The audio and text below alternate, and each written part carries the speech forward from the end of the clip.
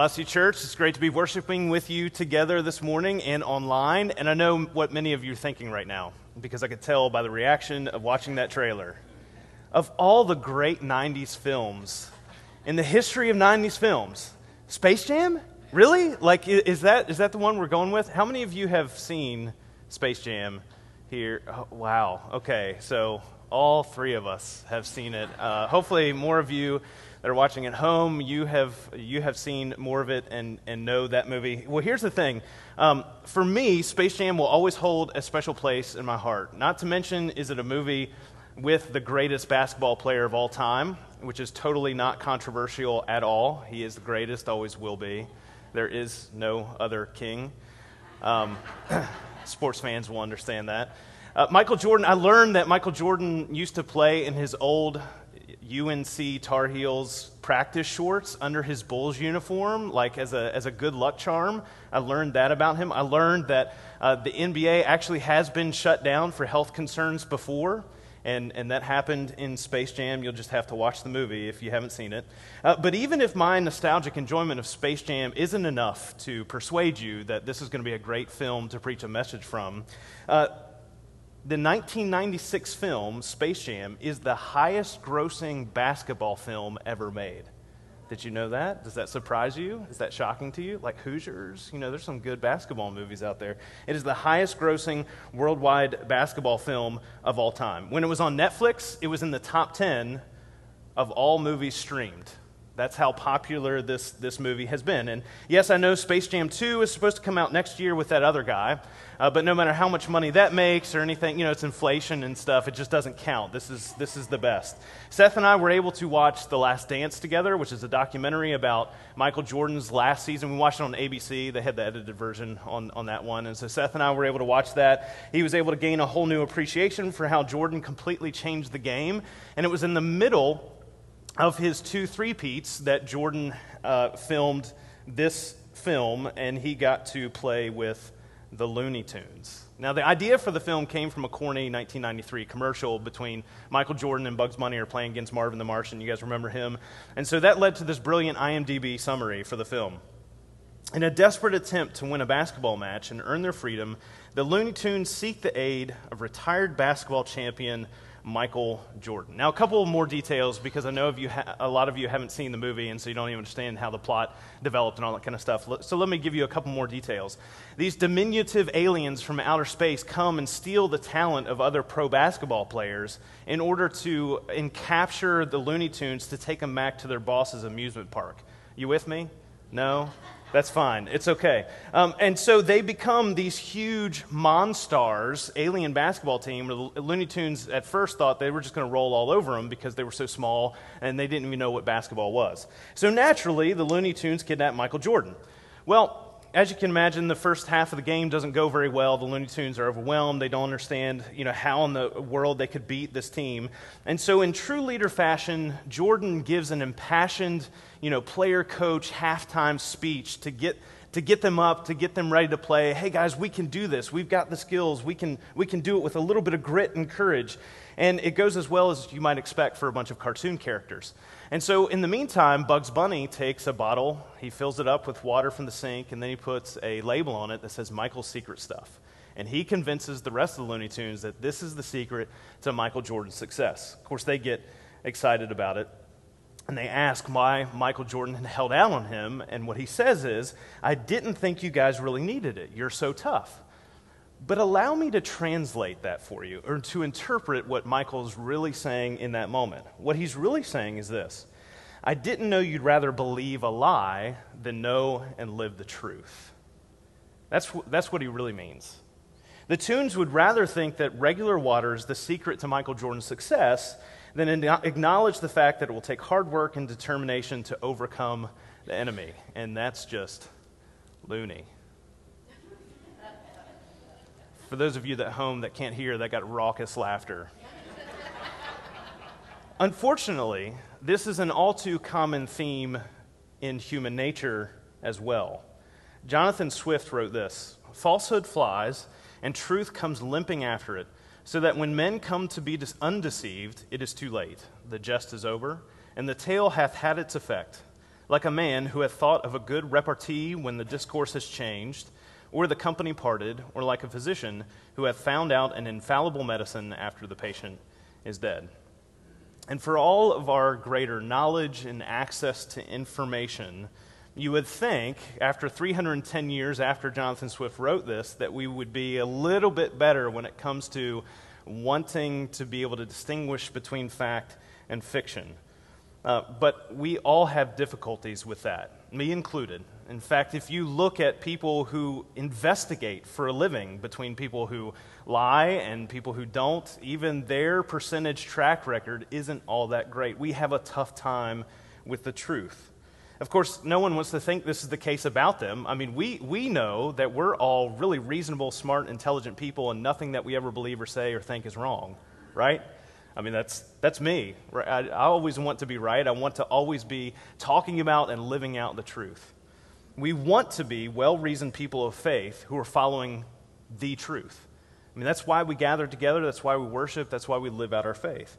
However, we have regular reminders throughout Scripture that we must be on our guard and we must be intentional to be those well-reasoned people of faith who are following the truth. So check out Apostle John's encouragement to do just that in 1 John chapter 4. He writes, "Dear friends, do not believe every spirit, but test the spirits to see whether they are from God, because many false prophets have gone out into the world. This is how you can recognize the Spirit of God. Every spirit that acknowledges that Jesus Christ has come in the flesh is from God, but every spirit that does not acknowledge Jesus is not from God. This is the spirit of the Antichrist, which you have heard is coming, and even now is already in the world. You, dear children, are from God and have overcome them, because the one who is in you is greater than the one who is in the world. They are from the world and therefore speak from the viewpoint of the world, and the world listens to them. We are from God, and whoever knows God listens to us, but whoever is not from God does not listen to us. And this is how we recognize the spirit of truth and the spirit of falsehood." Dear friends, if you and I put the truth of this passage into practice in our lives, no matter how intimidating or overwhelming or strange the times may seem, we will be reminded that not only will the enemy not win the game, but that God has already overcome the enemy and that we are already on the winning team. One of the things that, especially knowing that truth, one of the things that for me personally as a pastor that I've been kind of working through and even wrestling with a little bit over the last couple months is how to constantly and consistently coach folks away from grasping for ordinary bottles of water with fake labels on them rather than holding on to the spirit of truth. You know, I think it's easy to read things like what John says in here, and we read phrases like false prophets and the spirit of the Antichrist and be like, what in the world is he talking about there? Or, oh, that's easy because that's just the opposite of what Jesus is. And so I can pick that out and I can see what's going on there. This is going to be easy for us to distinguish between our life. But that's hardly the entirety of John's point. While it's certainly true that there are viewpoints of the world that can be easily spotted, there are also viewpoints in the world that we've been taught, that have been grained within our lives, that we believe, that require discernment for what they are, because they aren't actually from God. Even for the early church, there were false prophets. Right after Jesus had ascended back into heaven, there were people who were using Jesus as a means to further their own agendas. There were false prophets. They appropriated Christian beliefs to further their own conceptions of faith and the world. And John is warning us to not be fooled by what is not grounded in truth. In fact, these same issues happen all the way back at the very beginning of the Old Testament. False prophets who made erroneous claims would seek to lead followers of God away from him into other gods. And so when John is talking about this, he has in mind these Old Testament ways of thinking about how we discern between what is true and what is false. In fact, if you read through Deuteronomy in chapters 13 and 18, there are a couple of different ways that you could test whether or not what a prophet said was true. One was that if a prophet said something and it didn't come true, like that thing didn't happen, then they were wrong. You'd think that would be self-evident, but it seems like we still haven't learned that lesson quite yet, in my thinking. In addition to that, that even if they performed a sign or a wonder, and what they said did not lead others to God, but the fruit of what their deeds were led people other ways or to other idols, then again, they were not to be listened to. In fact, they were supposed to be stoned, to be gotten rid of from the community because of how dangerous this was. And so when John talks about testing the spirits, what he's really talking about, or maybe more practically for us to understand where he's headed with this, is he's talking about, hey, we need to be diligent about testing for truth and knowing the confession of faith of the source that we're accepting truth from. This is the standard set forth in 1 John chapter 4, verse 2. Every spirit that acknowledges that Jesus Christ has come in the flesh is from God. So, normally I go through lists and I go through pretty quickly because I just want to kind of get through them and move on to the next point. But I'm going to read these slower.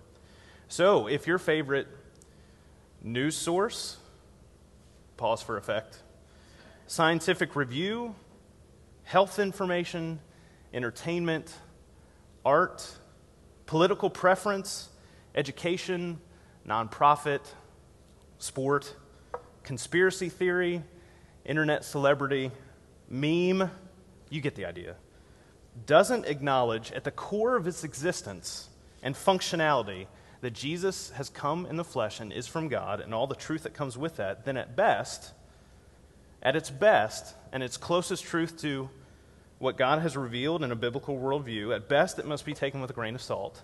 And at worst, when the goal isn't Jesus and it points us away from him, it must be rejected. Somewhere along the line, we've got to do the work of vetting our sources according to the gospel, because the implication of not doing so is that instead of perpetuating good news, we're perpetuating fake news. And when that's the case, we lose all credibility in our acknowledgement of Jesus Christ as Lord. The truth of Jesus is the foundation of our trustworthiness in sharing good news with the world. And here's where that gets tricky. So that's the first test, testing for truth. Where it gets tricky is that someone claims the truth of Jesus, but they claim things that are false according to God's word, which is step 2. Not only do we need to test for truth, but we need to flip the coin and test for falsehood, or more specifically, idolatry, because that's what it ends up being. Just because, this is important, just because something is marketed to Christians doesn't mean that it's truth from God's word. It just means you're the product. Check out this warning from James in James chapter 2, verse 19. You believe that there is one God. Good. Even the demons believe that and shudder. Just because somebody says that they believe in God doesn't mean that what they say is true, that their thinking isn't off, or that they're a victim of bad theology. In the early church, nearly every author of a letter in the New Testament warns of false teachers who claim fellowship with the body of believers, but are in fact what amount to wolves in sheep's clothing. And maybe they don't have evil ulterior motives. Maybe they just don't even realize because they were taught wrong somewhere down the road. But not only are they wrong in their teaching, sometimes that causes wrong motives as well. And as James says in chapter 2, that's born out of, like how we determine whether or not what they're saying is false, is born out of the fruit that they bear. Is it the fruit of the Spirit, for example? Or is it the idolatry of society or politics or greed? Is it unity or is it division? Is the fruit Jesus or a cult of personality? Is the fruit consistent with the theology and doctrine of Scripture in its proper context, or is it a self-serving agenda?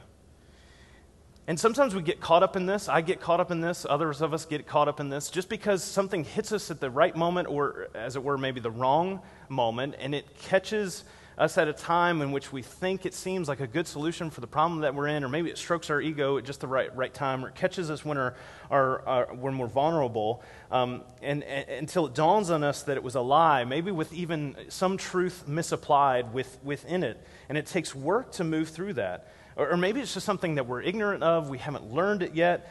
Maybe we're not surrounding ourselves with godly people who are letting people speak into our lives to help correct that. And I mean like real, actual people that we're called to be in community with, not just articles and YouTube videos.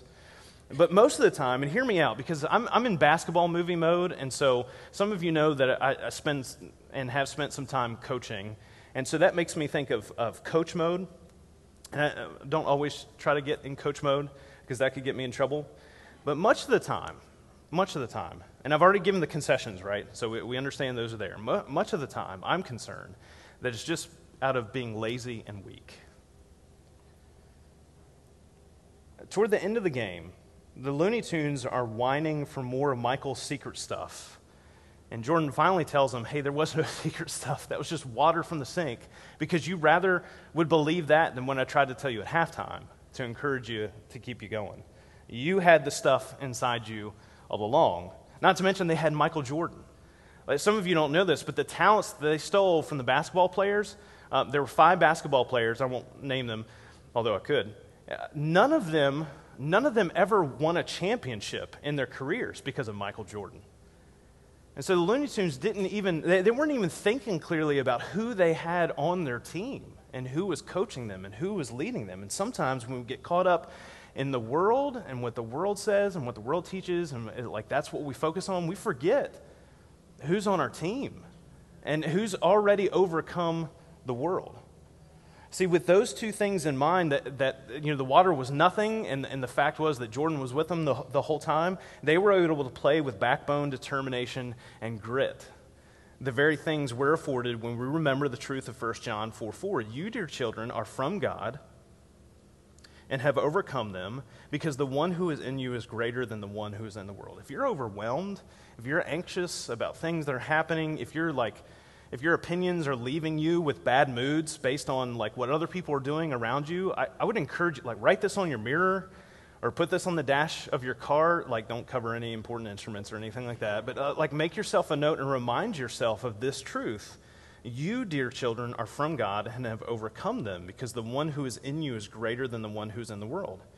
Not to mention that the strength that we need doesn't come from within us, but through the Holy Spirit that we're indwelt with, the gift that God gives us of his constant, continual presence, no matter what is going on in our life. That within us, as followers of Jesus, that is where our strength is coming from, so we're not relying on ourselves or our external circumstances or the fearful obstacle that lies in front of us. The Looney Tunes overcome what seemed like impossible odds, and yet the talents, like I mentioned before, were not even close to what they would need to defeat them with Jordan on their side, and the same is true with us. 2020 has been a weird year, and it's not over yet, but certainly not even close to some of the darkest periods of human history. Come on, we got it easy. We can have a little bit more grit and a little bit more backbone. There are always going to be things like election years. Those aren't going away. It's going to happen every 4 years. Pandemics, injustice, face coverings, double hurricanes. Have you heard of that one yet? The list goes on. And there are always going to be things like that in the world because it's broken by sin. But how we face them and how we're affected by them will be determined by the strength that we draw from. And crumpling under their weight is the symptom of trying to draw upon our own strength. And listen, this is something that we all struggle with. This is something that I've struggled with. One of the reasons that Jesus calls us into a communal faith, into a faith that is sustained by the indwelling of God himself within us at all times, is because it gives us the strength and resolve and grit and backbone that we need to face those things. Please understand me, I'm not saying this makes it easy. It's like, oh, okay, cotton candy and unicorns and rainbows across the sky. But it does give us the strength and determination that we need to follow through with sharing the truth of God's word. There's so many falsehoods shared so readily in our hyper-connected society, but if we're diligent, we show grit, we'll be better equipped to not join in by holding on to the spirit of truth. And just as Jesus is the way, the truth, and the life, loving the truth for us means living the truth.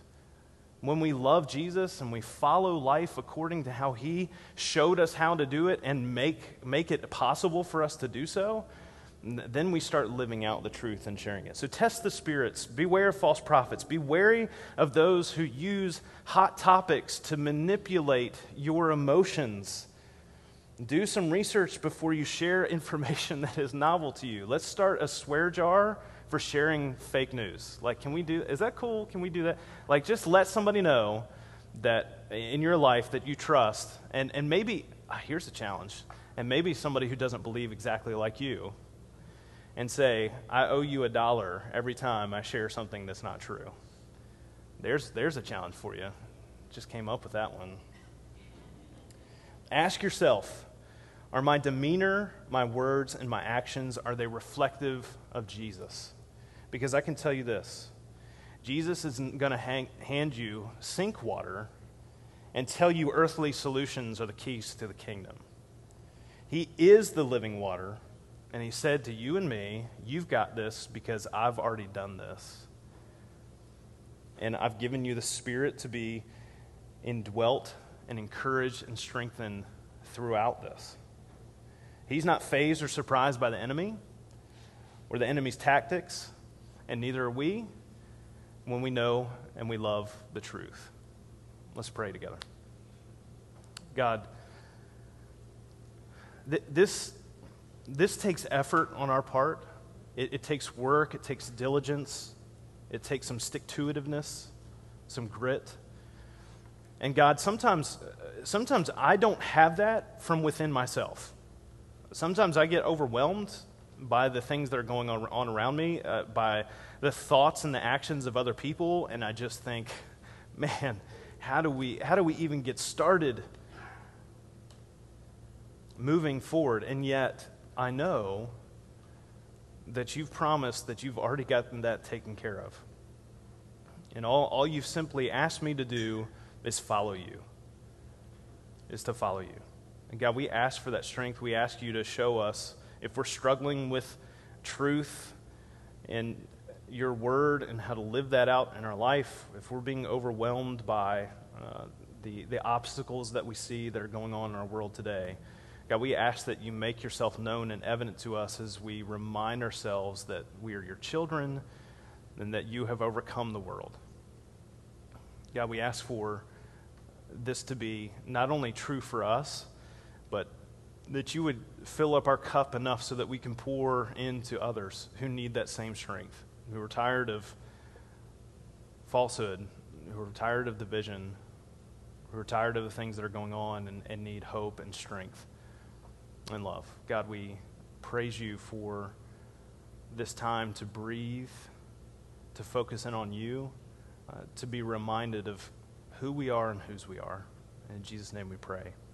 Amen.